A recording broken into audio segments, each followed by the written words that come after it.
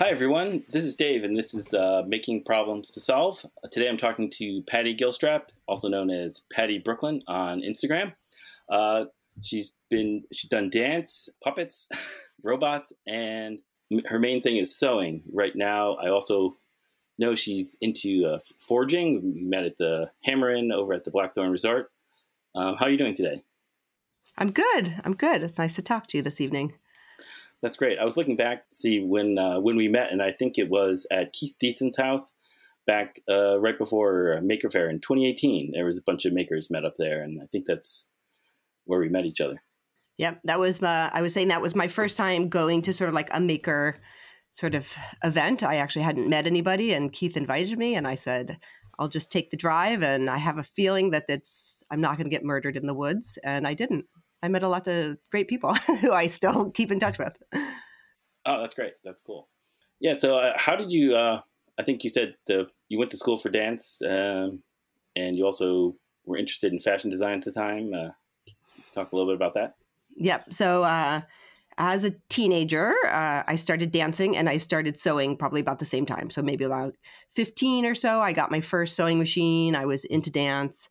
And so then the age-old question of what are you going to major in college comes along, and I applied to the dance department. I applied to the fashion design department, and because I was a teenager and we all don't make the best choices, I decided to major in dance and choreography. At the time, actually, it was great because as somebody who knew how to sew, I made everybody's costumes from kind of the second I got into college till I left college, and then went on to do wardrobe costume related stuff. So my degree is in dance and choreography. I also danced for quite a while. And I went to the place that you go when you want to be a dancer. I came to New York and made money, usually making costumes. But I did dance for probably the first decade I got to New York. I danced, all the time. I mean, all the time, meaning between my restaurant shifts at the barbecue restaurant in Times Square. But yeah, so I pursued dance, and costuming kind of came along like hand in hand. So I sort of did both of those things sort of simultaneously for a good amount of time. So dance is kind of the one thing that's fallen to the wayside, as my career has gone on, and I've been in New York for a couple decades or so. And the dance actually is what ended up finding me into a puppet company. So right when I came to New York, not that long into it, maybe less than 2 years, one of my fellow graduates from the College of Dance I went to was in a puppet company, and they needed a puppeteer. She knew that I was a little puppet crazy, even though I'd never been a official puppeteer before. And so I was hired into the puppet company, which I performed with for, I think, 7 or 8 years. And we were all dancers. So it was basically a bunch of professionally trained dancers who were wearing dinosaur outfits. And that was one of my best gigs as a dancer, actually, because we toured and we got paid and all that kind of stuff, which is actually hard to do as a dancer. But simultaneously, the puppet company had this great overlap because the woman I work for and her son made all the puppets, and we're talking 10-foot long dinosaurs and giant things made out of foam, pipe, skeletons, fiberglass, all this different stuff. They used all these different mediums. And so I got to watch them make the puppets. And that was a huge sort of part of me going from doing costumes to then incorporating puppets into what I actually made for people. So that's kind of my first sort of, over 20 years ago, coming to New York. I was dancing, performing as a puppeteer, and mostly designing costumes, but learning a ton about other mediums through the puppet company I work for. Oh, that's really cool. That's a great story. Yeah, it's interesting. Yeah, it was a great start. Yeah, because you just two seemingly unrelated things came together, and they also just happened to be, part of your interest. So you were able to multiply that together. It's something. Yeah, no, it was really cool. And so that was probably the first workshop I worked in. So in that workshop, they had, drill presses and belt sanders and all this kind of stuff, because most of the puppets were made from either, wood, foam, metal. There was an element of like sculpting to a lot of the like masks and stuff like that. So it was like this really interesting, like cross section of all these different things that I hadn't really done before. And just, they were very hands-on, and if you're putting on a show, you always need somebody to help out. So I would get hired sometimes to just fabricate. And, they were very good at like teaching you how to like use the tools, and then sort of just throwing you into like, help do it. And I sewed. So the sewing thing always would come into handy. So, I was always around for like stitching together all the different pieces to create these like, giant dinosaurs. That was like, I think the first show that I helped them make. And they were like giant sort of dinosaurs that you couldn't like put in a sewing machine, so you're like hand sewing, from the neck all the way down, like to the tail of these dinosaurs with like these little stitches. It's something a young person would do without complaining. Right. Because they wouldn't know that that's just a really crazy thing to do. So it's like, of course, this is what you do. So you just keep going. I actually didn't know any different. I was like, and I was always pretty eager. So especially to learn anything new. And they were always like willing to sort of train me and then let me kind of go on and do stuff. So it was a great place to like learn a lot about, things I'd never done before. Yeah, that's really cool. I think a lot of people end up doing something like that, where they're curious and they're in the right place.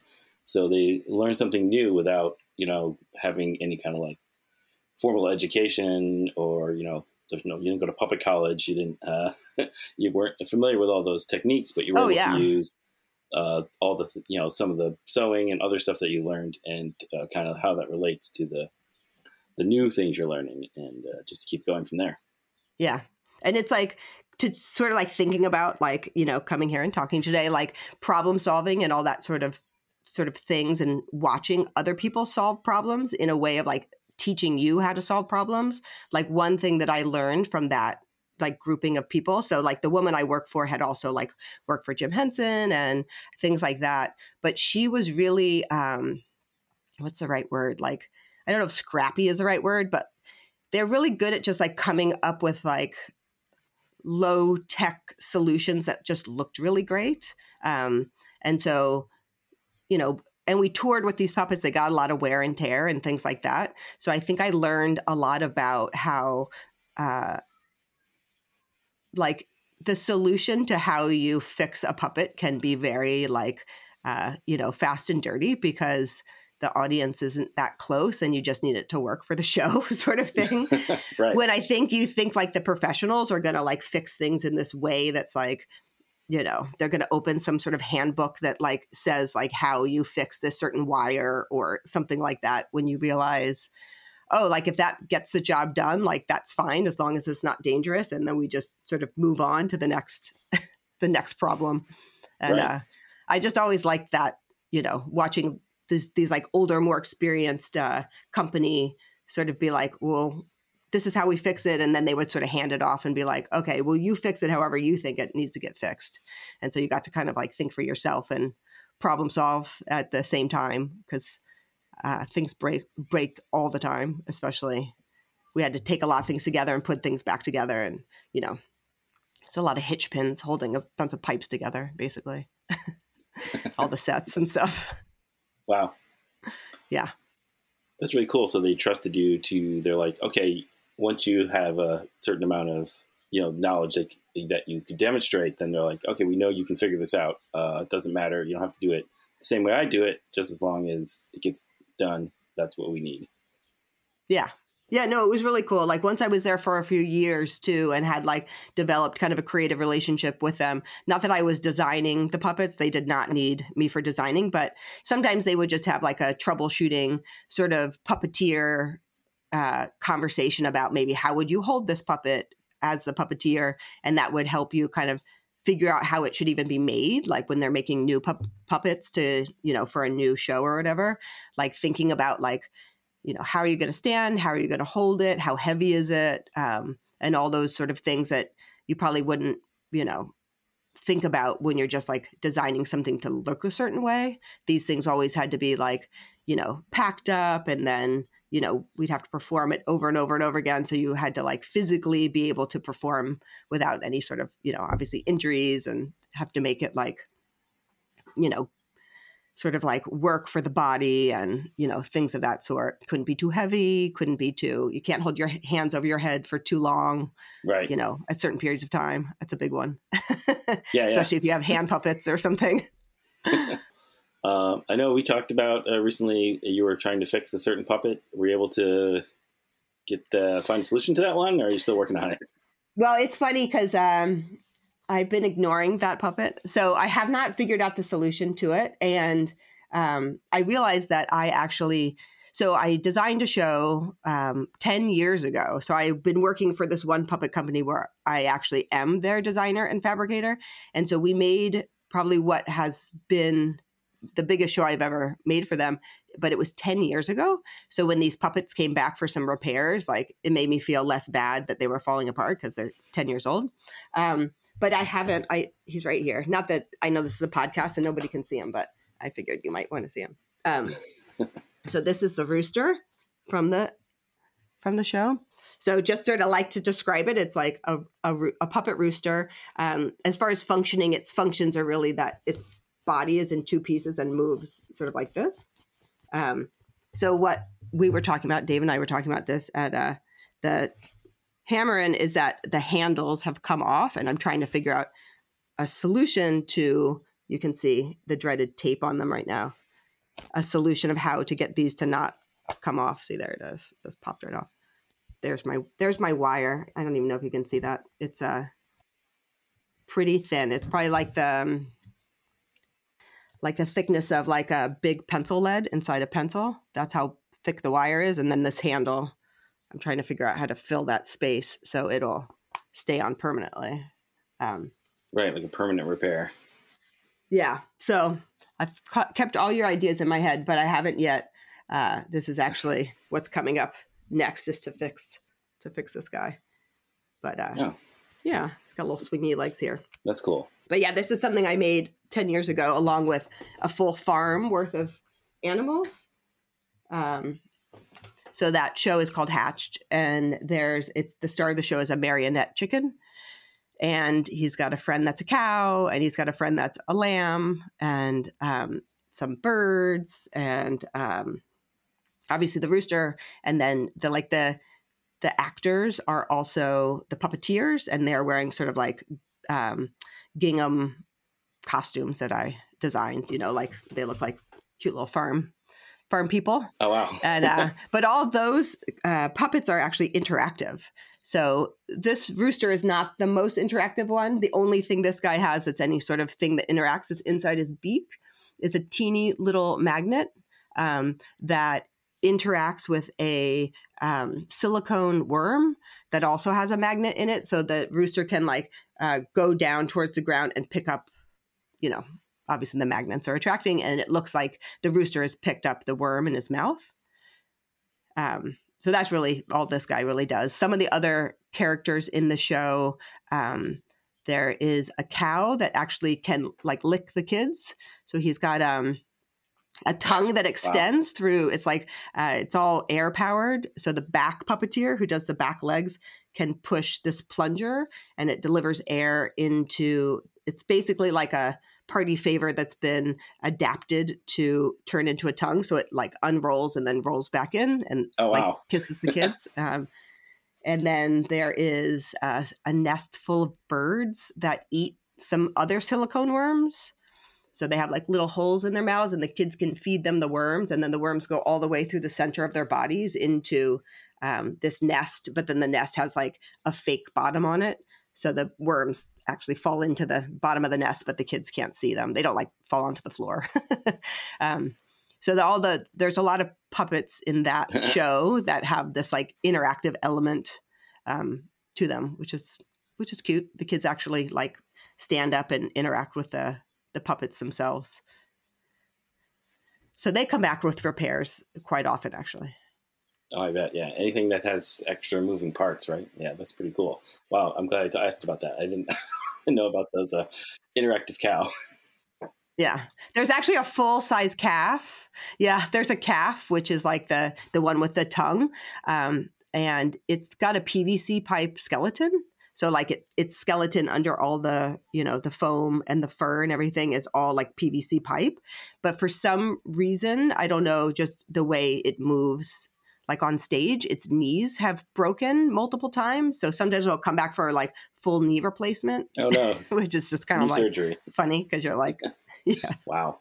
So there's like pictures of like a cow in the studio with its knees like opened up and like, I don't know. I didn't think the door hinges that I put as the knees had any possibility of ever breaking. They were like these really big, sturdy ones, but I think it was like the torque, because obviously doors don't normally like go side to side. They're just, on one axis. Right. But for some reason Yeah, it's really interesting. Yeah. Took a few hinges to figure out how to get it from like breaking every like, 10th show or something like that. That show was fun to make. So one of the things that you do is you at Maker Camp, you bring your sewing machines and you have a little, just a little class there, just 4 sewing machines at your table. And that was really popular. I think people were there pretty much all weekend. Anytime you were there was, a few people trying to learn sewing. Yeah. Thanks to Austin. Thank you, Austin, for having me. He has asked me to come back again this year and do it again. So I have been teaching sewing for about like a decade now. Obviously, I've been sewing for longer than that, and then I started teaching. So it's probably one of my favorite things to do, probably besides designing and making puppets. I like to teach because I like to learn stuff so much. And there's so many people like in the community who are so similar where they know how to do all these things and they're looking to do some new thing that they haven't done before, or that, I'm sure you get this too, where you watch somebody do something, then you're like, I don't want to watch somebody do it. Like I want to try it. So that was really great. We had a lot of people wanting to sew at Maker Camp, and I think a lot of people like to talk about how they imagine it's going to be a little bit easier than it is. Sewing is one of those things that kind of like most things that are well executed, it looks a lot easier because the person who is doing it kind of makes it look a little bit easier. And sewing in particular, I find that you can hide a lot of your flaws because sewing's like one of those few things in the world that's done inside out and then turned right side out at the end, like woodworking, blacksmithing, all these different things. Like there's not really anything else that's actually constructed inside out, which takes like this other level of trying to imagine how it might come together when you have to construct it inside out. And then at the same time, all your sort of cut edges are hidden on the inside. So you can hide, a lot of things when you sew because you don't necessarily see inside of the thing. Like if the edge of a table is super wonky, like obviously you would see it. There's kind of no way to hide it in the way you can, you cut your edges on a piece of cloth and then you put them all on the inside. You don't necessarily see that part of it, at least. But yeah, so I like transferring the knowledge of sewing to other people. It's probably what I get asked about the most. And I think it is what people assume that I do most. I do a lot of sewing, but it's kind of like because of the way my career went, where I ended up opening clothing stores and I made clothing, and then I had my studio in one of my stores, and then people saw me. They asked if they could learn how to sew. We eventually said, okay, let's figure out how to kind of open a little sewing school. That's just been something that's been like a big part of the sort of outward facade of what people like ask me to do as far as like teaching or, that sort of thing. So I'm also always up for suggestions of what people like want to learn. As far as sewing goes, like sewing is one of those things where it's really amazing that it can cover like such a tremendous amount of categories. So like no matter who you are, you probably have an idea of something you might want to sew, and it's probably dramatically different than what somebody else wants to sew. Um, so that's really nice because you can kind of be sort of like that creative guide for so many different people in so many different elements, meaning like you might want to learn how to like make a seat cover for your couch or something like that. And then somebody else wants to learn how to, whatever, like make a wedding dress or something that's completely unrelated, but uses all the same tools, That's great. Actually, I probably do need someday to make cushions and stuff for my couch. So I might have to ask you about that.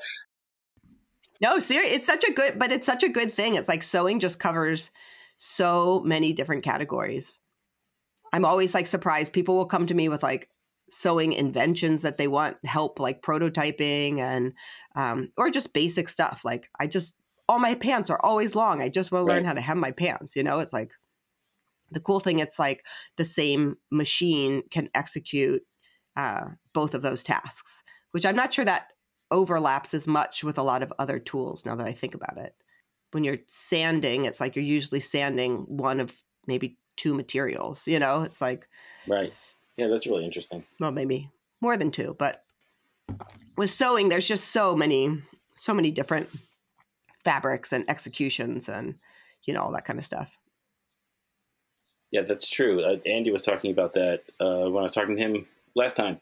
That it's the way he looks at every kind of sewing project is pretty interesting, and just like even a couple examples he gave, just how different they can be. It's definitely something you can keep learning forever. And I liked how he was talking about like the fabric and like interacting with the fabric, and because things aren't necessarily like suitable for every sort of project.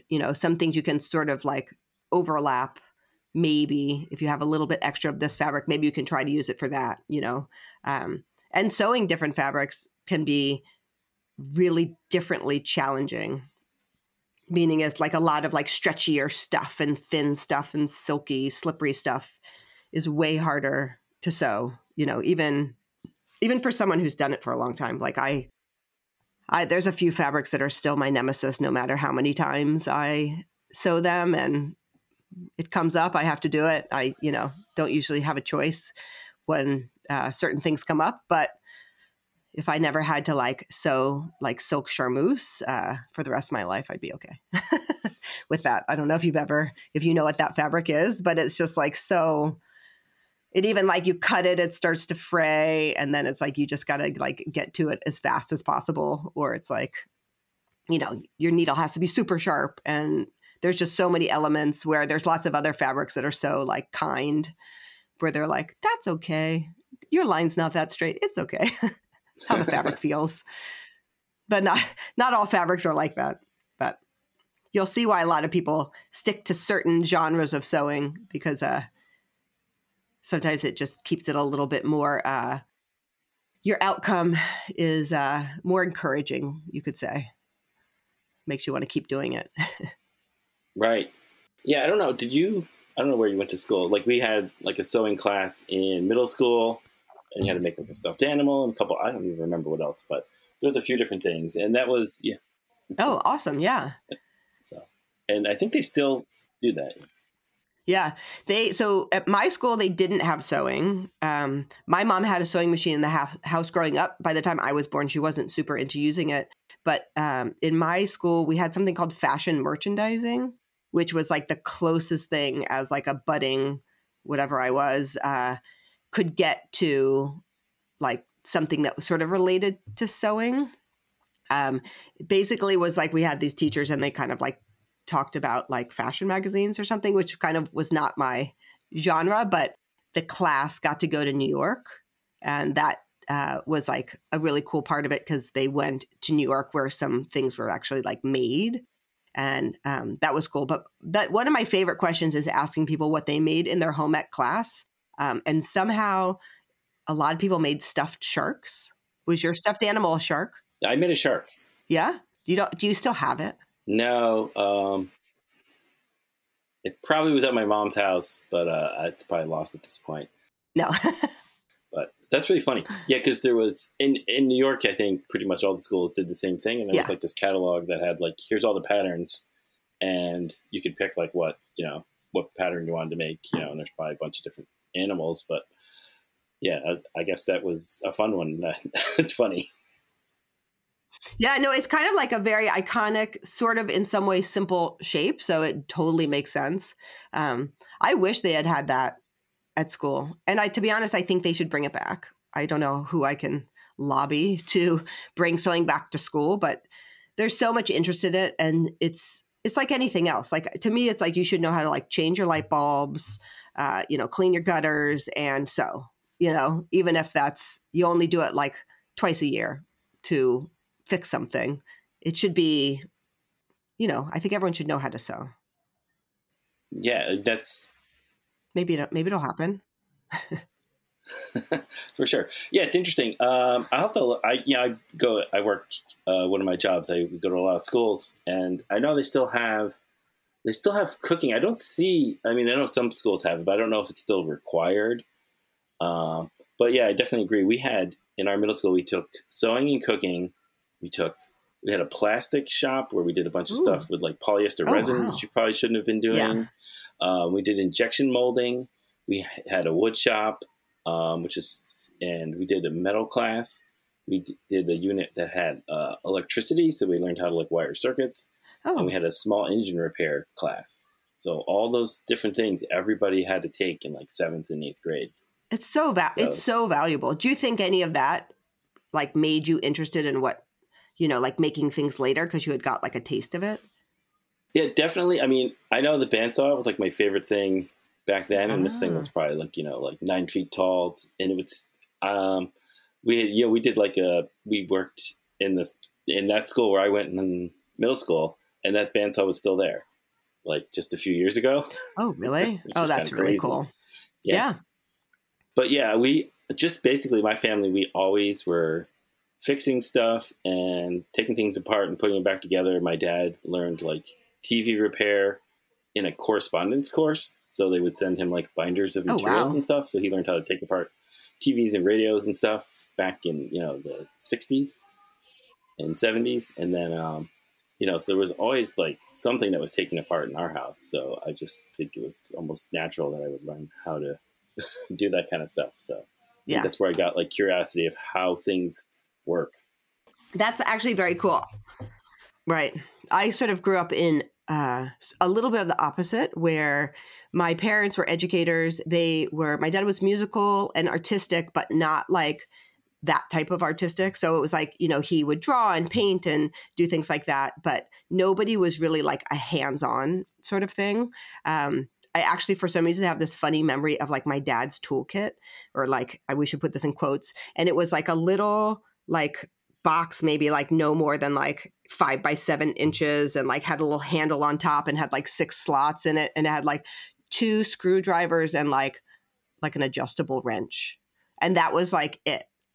Like there was no other tools like ever, And I just remember being like, when things had to be like fixed pretty early, I would ask if I could like help out or do it or things like that, because that was like, my brain was like so much better at that stuff. And but nobody really showed me the way early as far as those things went, which I think is why when like I got to work in these different like studios, and I got to work at a couple carpentry shops, like at theaters and stuff like that. I just wanted everybody to like show me how to use everything. I'd be like, could you just show me how to use that? Because I want to know how to use that tool, or, but it wasn't, yeah, we were like a kind of artsy craftsy home, but not like a super like, makery, like physical 3-dimensional kind of makery sort of thing. Like, I don't think my dad was changing the oil in the car or anything like that himself, which is, he was good at a lot of other things. Oh, sure. Yeah. Everybody can't do everything. And yeah, that's why I think we see like that there's makers and artists and stuff who do every different thing. And then there's this subset of people who can't stop learning new things. So they have to try everything.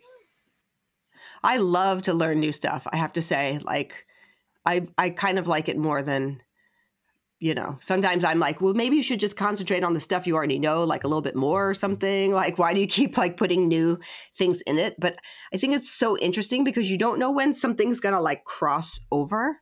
Like, that's my favorite thing where like you learn that somebody in a different, like trade or something use a tool that you use in like your trade, but it's like you use it for like two totally different things.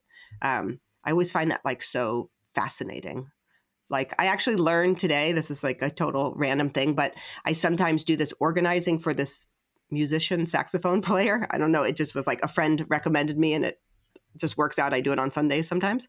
And he showed me that there's like this special knife that they use to basically thin out a reed so that it plays in this very exact way. Do you know about this? Are you like from a musician world or whatever? I just was like, I know what a reed is in a saxophone.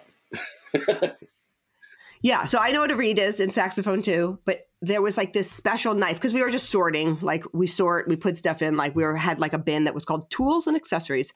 And I was like, well, what is this even for? And he was like, because it looked like sort of like a long chisel with a handle in a way. Like it was like that kind of blade, but then it was like longer and it had a handle. And he's like, you learn as a musician how to carve down your reed. I'm sure there's maybe a term for it. He didn't use a specific term, but so that it, it vibrates in this like specific way. And I was like, that is just the most fascinating tool.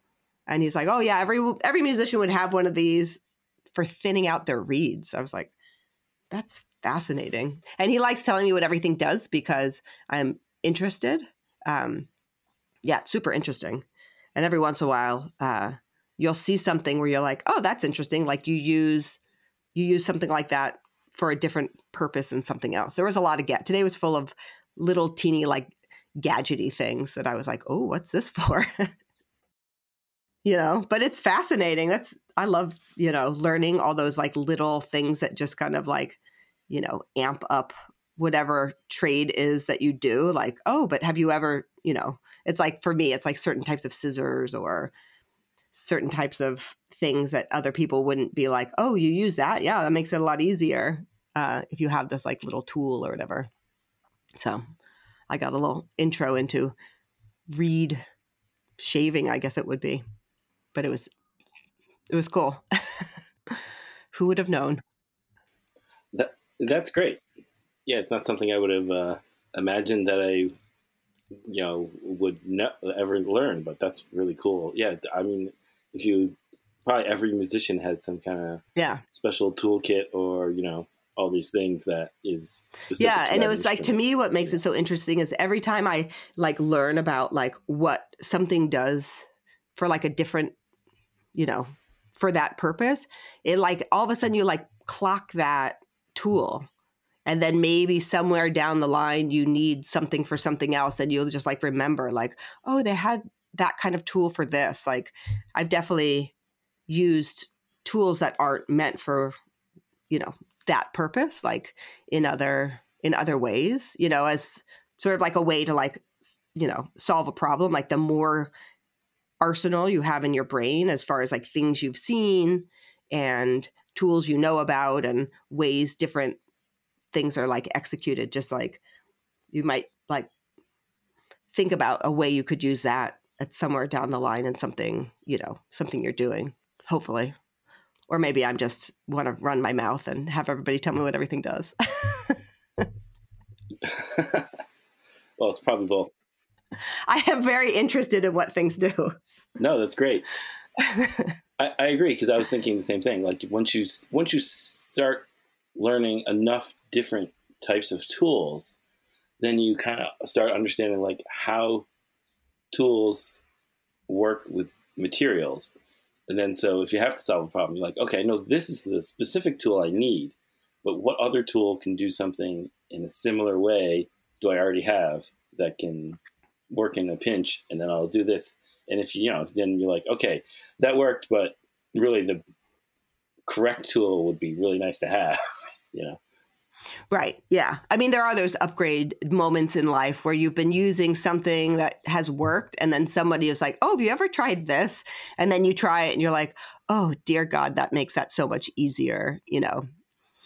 That happens a lot with like when people cut fabric and they're like, "I think that I don't cut fabric well." And then I was like, your scissors are probably not sharp, Right. or like if you've used like a dull saw and you're just like, "Oh my God, like this is so much work." And then someone like hands you like a nicer, like fresh something. And you're just like, oh yeah, that's much better. Yeah, it's interesting how many times you have to learn that thing that like sharp tool is the when it's like, oh, this tool when it's doing working this way, that's dull, and it's time to sharpen it or get a new blade or whatever. So you have to relearn that every time for every tool. Yeah. Yeah, absolutely. I know. Sometimes the tools that you get first just to try something out are not those really sharp tools also. So it's like, you kind of just make it work. And then, it's always nice when people will like say like, that might work better, but it's still cheap, because sometimes that some sort of tool will make your life a lot easier, but it's a little out of your range, like financially or whatever. So I always like when somebody's like, this is like a really great, like cheap solution, especially if you're only like executing something like a couple times, like if you're somebody who does work that covers like a lot of different things, like a lot of times, I mean, I'm always like thinking about puppets, but like sometimes you're just going to need to make like a single puppet and you need some random finish on its feet or something, that's kind of a weird scenario, but you might not want to invest in something that would work like if you are going to be doing it every day, So I always like to, I don't know if you like to do this, like I like to have like a good understanding of like what's in the art store and the hardware store. Like if I have time, I'll just like wander around and just look for things that like maybe have certain textures to them or something that I just imagine I could like maybe use differently or manipulate in a different way or something like that. Like, I don't know, I look at a lot of things for textures. Like I'm just looking at these rooster feet, it's like chicken skin. It's like, how many different ways are you going to replicate chicken skin? Right. Yeah. That's an interesting question. So that's a weird problem to have. But I'm sure there's other puppeteers or puppet makers are like, oh yeah, there's these 5 things, and this one does this, and this one does this. But yeah, so it's just a curiosity, right? You're like, what are all these different things in the store, and what are they used for? What kind of person would use it? And is it like, what's the intended use, and then how the other unintended ways can you use it to creatively solve a problem or something? Yeah. You might just need something that's like a shape, like maybe I need something that's like a bird beak shape. It's like, okay, I could make a bird beak out of different materials, but what might be something that's already shaped like a bird's beak? I don't even, this little beak over here is carved foam, but like every once in a while you'll see something that's just like already naturally that shape. Yep. Yeah. Like maybe like a pistachio shell. I don't know. That's the first thing that came to my head. You just have to store all that stuff in your brain for, I'll use this someday. I don't know what for. Right. Yeah. That's why it's like always good to be like taking in the things around you, how they're made, all that kind of stuff. That's cool. And I liked what you said. You were, that you're just always interested in sharing information and teaching other people. So you've been doing that before you even discovered like the online maker community. Yeah. So I'm a big question asker and I've always liked to ask questions because I like to, like when I see somebody doing something, like I like to sort of maybe get an understanding, even if it's sometimes not anything I'm ever going to do. Like it's nice to just get an understanding of like maybe what they're doing if they're up for telling you about it. So I feel like there's a little bit of an exchange there in life. So it's like if you are going to be somebody who is wanting people to maybe like explain, you have to kind of explain back, So I've always liked to be able to be any sort of like facilitator, like whatever knowledge I have, there's nothing like I'm keeping for myself. You know what I mean? Like I would rather, if I've learned it, be able to like share it with somebody else who might also be interested in the same sort of information that that I've had. Um, so yeah, so I've always liked teaching. I didn't do it in like a proper like classroom way until, I don't know, what was it, like 2017 or something like that, when I finally was like, I'm going to have curriculum and, things like that. But sewing is the most straightforward thing. Like nobody's ever come to me and like, well, that's not entirely true. People do ask me to teach them other things, but usually it's sewing as a core. I'm not sure I'm really authorized to teach anything besides, the curriculum I taught for Robot Foundry, which is where I ended up falling into like 5 or so years ago. I taught like basic engineering and basic circuitry for Robot Foundry. So that was fun too, but that's kids. Like, no offense to kids, but you really only need to know about like the teeniest bit more than they do to be able to teach them. I mean, in some circumstances. But it's like if I understood how a certain type of switch worked, I didn't need to know the kind of amount to then go and like, get a job at NASA. I just needed to know how to explain it to a point where I could get them to make a working circuit, if that makes sense. That's interesting, right? I think that's what a lot of people end up doing anyway, right? You just learn just enough to get going, and then if you're presented with a new situation, then you have to learn up to like the next level to keep going. So, yeah, like I would say when I work for Robot Foundry, I definitely learned more than I taught, because a lot of the people I worked with like did have those sort of like backgrounds as far as engineering and electronics and all that sort of stuff. So they are the people who could like explain to me the more like in-depth things about, how an electromagnet like works, and certain things about how the wires are twisted and things of that sort. But even the level that they might have explained to me wasn't even the level I needed to like teach in like the classroom, because that was like too much necessarily for a first grader to even sort of comprehend.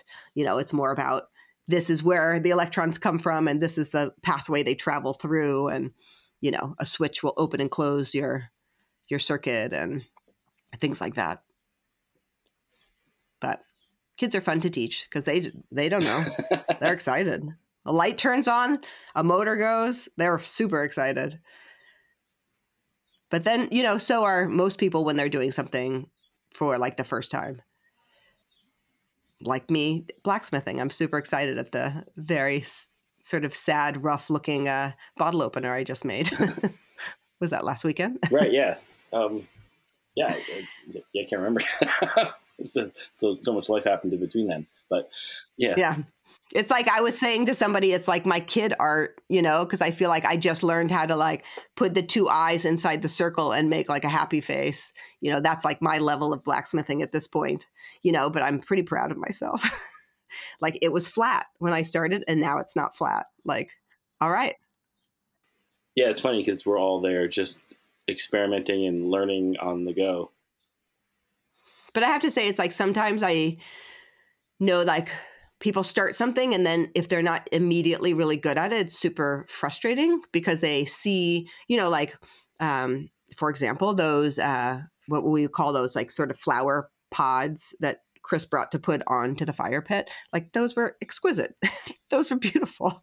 But like, I have no expectation that anything I make would look like that, like, or even close to that, like, and probably like for a long time.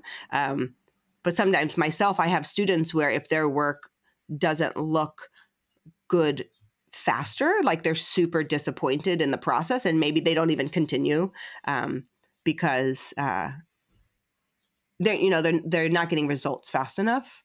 I really like the process of it too, like learning about, as we've mentioned, I really like tools. So it's like even just learning about like different hammers is kind of like part of the process of even like doing the work. Like, why does this hammer work different than this? And why is this shape? And although I'm not sure anybody has an answer always, because sometimes you'll get like, somebody just thought that looked cool. Right.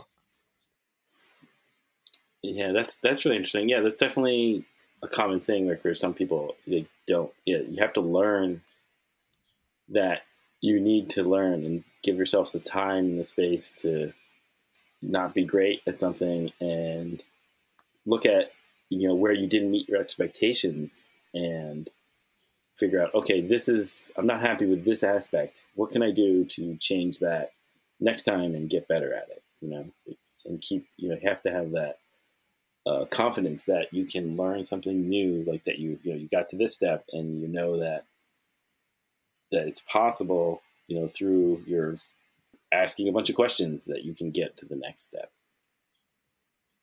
And that's like a nice thing about the different people in the community, is that people are not just, everybody is very open with their knowledge. Like most people are not like, oh, I can't tell you how I do that. It's like kind of the opposite. I mean, it's like this just sort of like sharing thing, which is probably why I'm, very drawn to interacting with people, because I just learn so much, just like watching people make stuff that I'm probably never going to make that, but it doesn't really matter. It's just like, I'm probably going to learn something, or like just even have like a new like mental tool in my arsenal of watching somebody do that thing. And, I'm surprised when stuff like comes up where you're just like, someone will ask me to make something usually like for a show, and I don't have any idea, like even what it should be made out of. Like recently I made a cocoon. I don't know if you saw any photos of that cocoon, but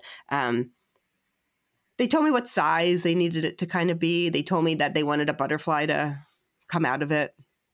It had to happen like show after show, like it was a part of the show. And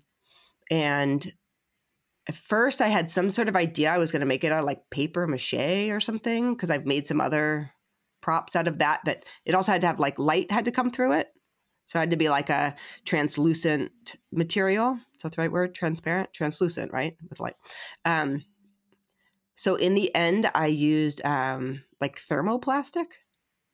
And it was so like random. I had seen somebody in a video use thermoplastic, and I was like, it dries clear, or it can if you don't put a pigment in it. And so I did some experiments with this thermoplastic, and that is what the cocoon ended up being made out of. But I'd never made anything out of that material before. But it's like I actually watched somebody make something out of it in some video, and then was like curious. And then once I was curious about the material, it was kind of like just percolating in the back, almost like waiting for the time where someone was going to ask me to make something that it seemed like the right material for. And so far, it's been back once because its circuit wasn't super strong. So I had to do some stuff because it like hangs from a tree branch. So there's like weight on the circuit and stuff. But like, knock on wood, hasn't the physical cocoon hasn't broken yet. That part seems pretty strong. So I know a little bit more about thermoplastic. I don't think anyone's going to ask me to make another cocoon anytime soon. But wow, that's really cool. Yeah, not a lot of people are going to be like, oh yeah, I can sew and I can work with these types of materials, and then someone's just like, we need to solve this problem. We don't know what the answer is, and you're just able to like just pick that out of the universe, that there was a material that was the exact properties that solve that problem. It's wild. Yeah. I mean, there's this that happens sort of a lot. Like, I'll get like pulled into a show and they'll tell me the concept. Maybe they'll have like some elements, maybe some like visual elements, like maybe it's based on a book. Like I recently did a show that was based on a book. So sometimes you'll have some visuals that the company does want to kind of like replicate. But then there's like this huge middle ground between their description of how they maybe see something working and then something that actually is like in the show, like going on tour or something like that. And sometimes there's like a lot of experimenting like in between. And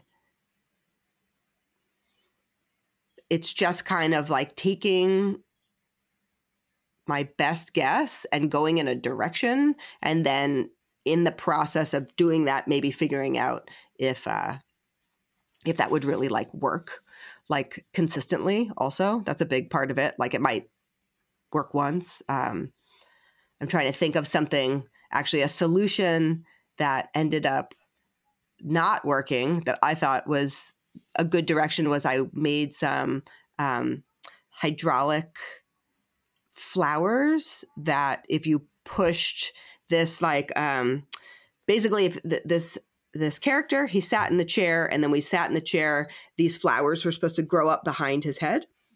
And so the flowers were on like basically like plungers, and the other side of the plunger was connected to like this like little footrest. So when the actor put his feet down, obviously it would push the water through the tubes, and then the flowers would just grow up behind his head. And I got it to work like pretty consistently, but it was too complicated and got cut from the show. Oh, darn. That's so cool. Right? And I thought it was like a good solution. In the end, the actor actually just wears like a headpiece that has all the flowers just attached to it. And then that's one scene. And then in a different scene, the actor has sort of the same headdress, except there's like little tubes that fit the flowers inside them. And then another character like is supposed to be like picking the flowers, like cutting them off or whatever. And so the other actor like pulls them out and then has this like bouquet of flowers. But that was like, there was just all these elements about the first like hydraulic solution that just couldn't work. It looked good if you were like standing directly in front of the chair. But then if you were like off to the angle, it was hard to like not see the mechanism. But it was one of those things where we only knew it didn't work by me making it, if that makes sense. Oh, wow. Yeah, right. You had to do the experiment. And it's like sometimes the experiment is just making like a prototype or like just trying it and seeing if like, does that really work? And then it's a little bit like walking into the dark and just hoping that you've gathered enough information and you're not too precious about anything that they don't like. That's a big part of it too. You know, because sometimes you're like, oh, I think this is cool. And then they're like, nah, that's not really working. And you're like, okay. Right. Yeah. It has to practically solve that problem, and it has to work when you're not there. So. Yeah, that's a big part of it. Yeah. There are a lot of things that work in my studio, and then I send it off to rehearsal and it just doesn't work as well. You know, obviously as a human, I'm like different proportions than other people. So maybe if it's like a puppet or something, like it works well the way I'm holding it, but it doesn't necessarily work the same when somebody else is holding it, or, you know, stuff like that. Yeah, there's a lot of troubleshooting and problem solving when they're like literally like there's no map. It's not like somebody's like, here's the instructions for this you know, sheep that's supposed to drink from a giant baby bottle. You know, it's like there's nobody telling us how that's supposed to be executed. So we just try things and see if it seems to like work. And sometimes it does, sometimes it doesn't. Sometimes I use glue that I think is going to be great, and then it doesn't stick to the surfaces that you think it's going to stick to. Yeah. That's a big one. Things coming apart. Yeah, I think that's like choosing the right glue is like a metaphor for everything that we do in this kind of thing, where we're always creatively just coming up with things that never existed before. Right. Do you ever use the This to That website? Yeah, I started using it. Yeah, but I don't know that there's anything. I haven't come up with anything that I needed it for. But sometimes people ask questions, and then I'm like, oh, I think there's a website for that. You know, so I haven't come up with any problems yet. But I don't. Yeah, no, I actually, strangely enough, I use that website a lot. But a lot of times the solution is like, I have like bins of glue. So you would think that it would just have at least one glue that I already have, like in my studio. But a lot of times it'll be like something where I need like a little bit longer of like setting time than like something that has to like come in and go out like really quickly, or, things like that. Actually, not really a fan of ever using tape on something, but somehow the tape comes out. Taping things together is never my Oh no. choice, but sometimes it happens. Not like a costume, but maybe like a puppet or part of a set or something like that. Yeah, that's funny. I was the printer at the office where I work had a broken piece, and I went on. You can order the replacement parts online. I went online, and it was out of stock, or they didn't have it. It's like $35 for this little piece of plastic, and I was gonna go and 3D model it and print a new one. But then did you? No, because I'm not good at 3D modeling, and I hesitated to do it. But I actually took a piece of Gorilla Tape and I wrapped it around there, and that's working perfectly. Oh, there you go. So sometimes tape is the solution. Yeah. But it's rarely a good solution. But so far it's working. In my deep dive into thermoplastic, I saw a lot of people using it for things like that, where they would like make like a little handle or something like that. Maybe that's what I should have made this out of. Yeah, in ways, because it's pretty rigid when it's, but it can't go anywhere where it's going to get super hot, because it'll just melt and you can reform it. It has to be something that stays rigid. But that's cool. All the 3D printing of things is like so impressive. I've never had a 3D printer. Yeah, but rapid prototyping is very cool. I definitely think if I, for some reason, had a 3D printer or something like that, I could figure out how to utilize it for things. I just don't at the moment. Maybe the next studio I'll have space for a 3D printer. But I see people use it in really cool, ways of solving problems where you couldn't go and find that anywhere. That's true.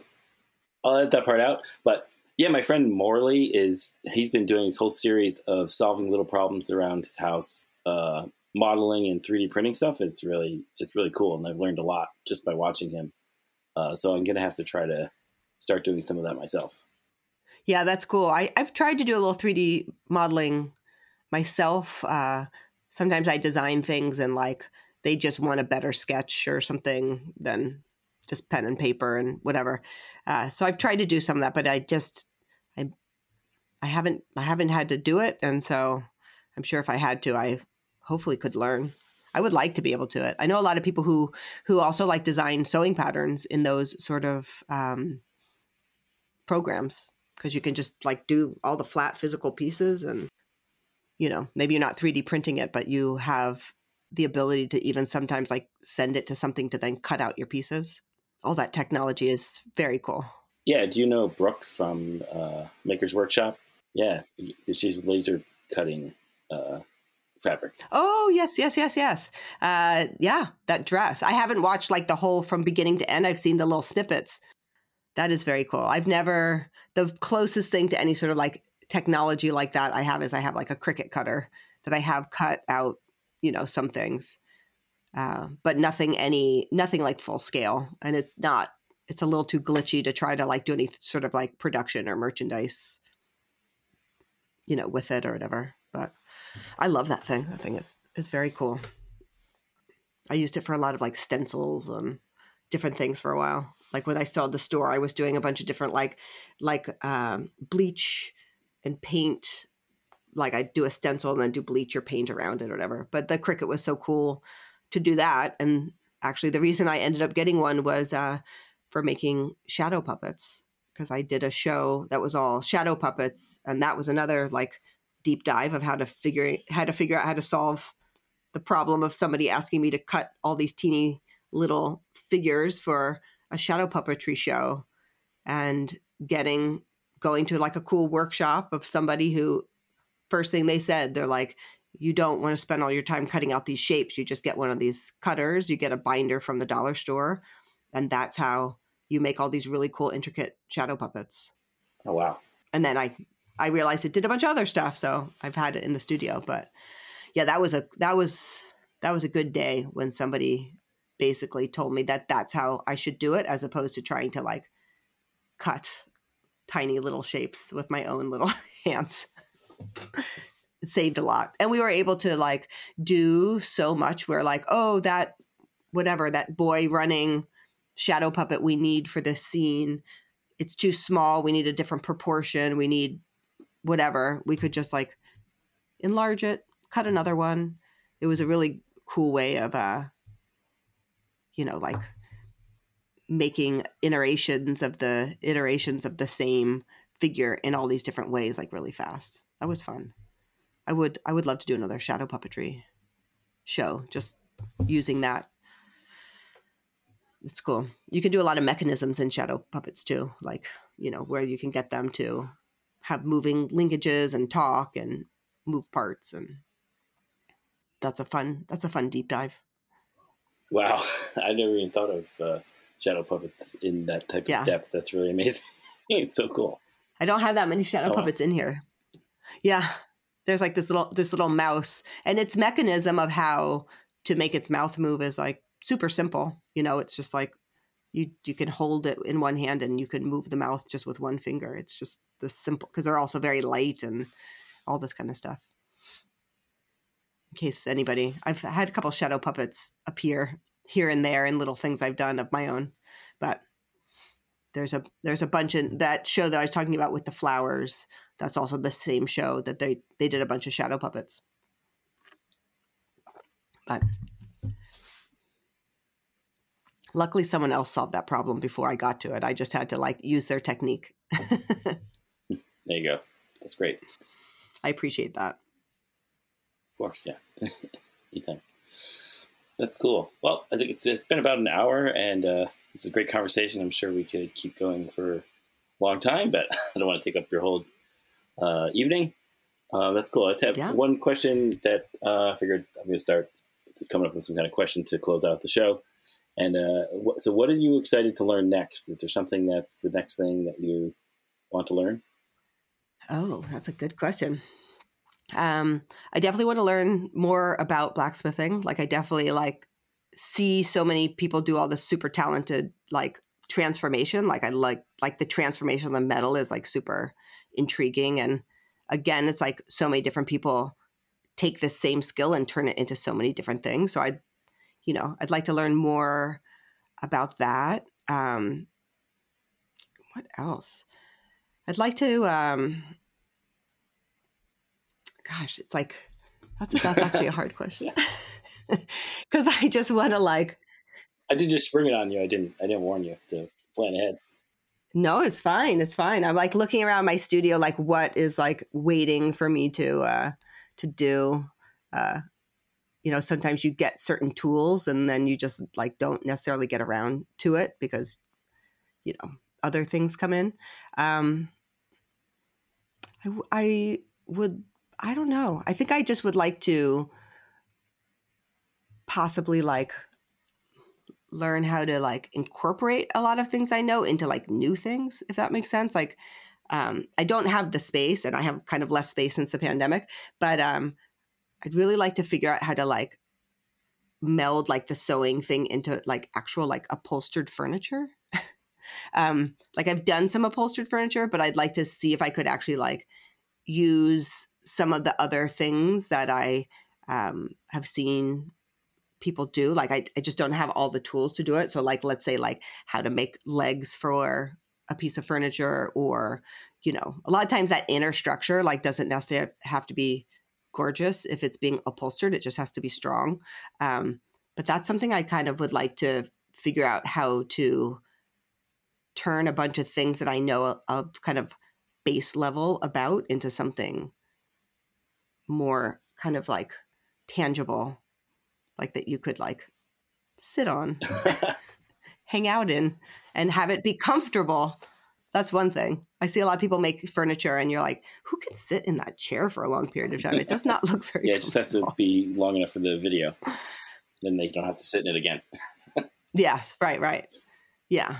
I mean, I always have this like dream. This is probably, my dream has always been to like be in an environment where like most of the stuff around me is either made by people I know or handmade maybe by people I don't know, or, partially made by myself. So I feel like that's kind of part of it too. Like furniture, like functional furniture is not necessarily something that you see a lot of people making. I know maybe it's too big or something, but be interesting. Because I mean, it's also like all the elements. Like if you looked around my studio, I have like big pieces of foam, but those pieces of foam were from making some puppets. It's like I have all the different elements, but they were just used for like completely opposite things. I don't know. I guess that's like sturdy furniture design that I could then cover with foam and fabric in an interesting way. But it's probably not going to happen in this teeny studio, but maybe the next one. Well, I'm sure you'll find a space or a maker space or something, to make that happen. Yeah. Or I'll just keep going upstate and then, slowly make a little workshop up there. Maybe that'll be the future goal. Yeah, I think that's going to happen. People are just going to start claiming parts of the Blackthorn Resort and building their own workshops on there. It feels like it. I mean, it's like, it's definitely New York City is getting harder and harder to have a studio that you feel like isn't maybe going to just get taken out from under you under circumstances. I mean, obviously we've been under weird circumstances the last few years, but it'd be nice to like park big tools in a room that that you don't have to move it unless you want to move it, But right. Yeah. It was very nice to talk to you. I hope anything I said was remotely interesting. It's a lot of different things. And now it's like my life is sort of. Oh, it's fascinating. I'm really glad we got to talk. Yeah. But it's also, I'm not like a big social media person. I don't know. I think I sometimes get nervous about posting things because a lot of stuff I'm doing is for clients. So I'm never quite sure if I'm allowed to always post stuff, or if I change things dramatically. Sometimes I don't want to I document a lot of things on my own, but I don't always share all the things I, document. Maybe I just get nervous that it's like going across a line that maybe I shouldn't show people. But there's always something interesting going on in my studio. That's cool. Well, I appreciate talking to me, and I'm sure definitely you have to have more in-person events and maybe some, maybe more kind of conversations like this online. So thanks a lot. I appreciate it. Have a good evening. Yeah, absolutely. Absolutely. All right. Bye. That's it for this episode of Making Problems to Solve. You can find Patti on Instagram at Patti Brooklyn, PattiBrookLyn. You can find the podcast at Making Problems to Solve on Instagram.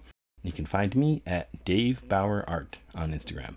Thanks for listening, and make it a great day.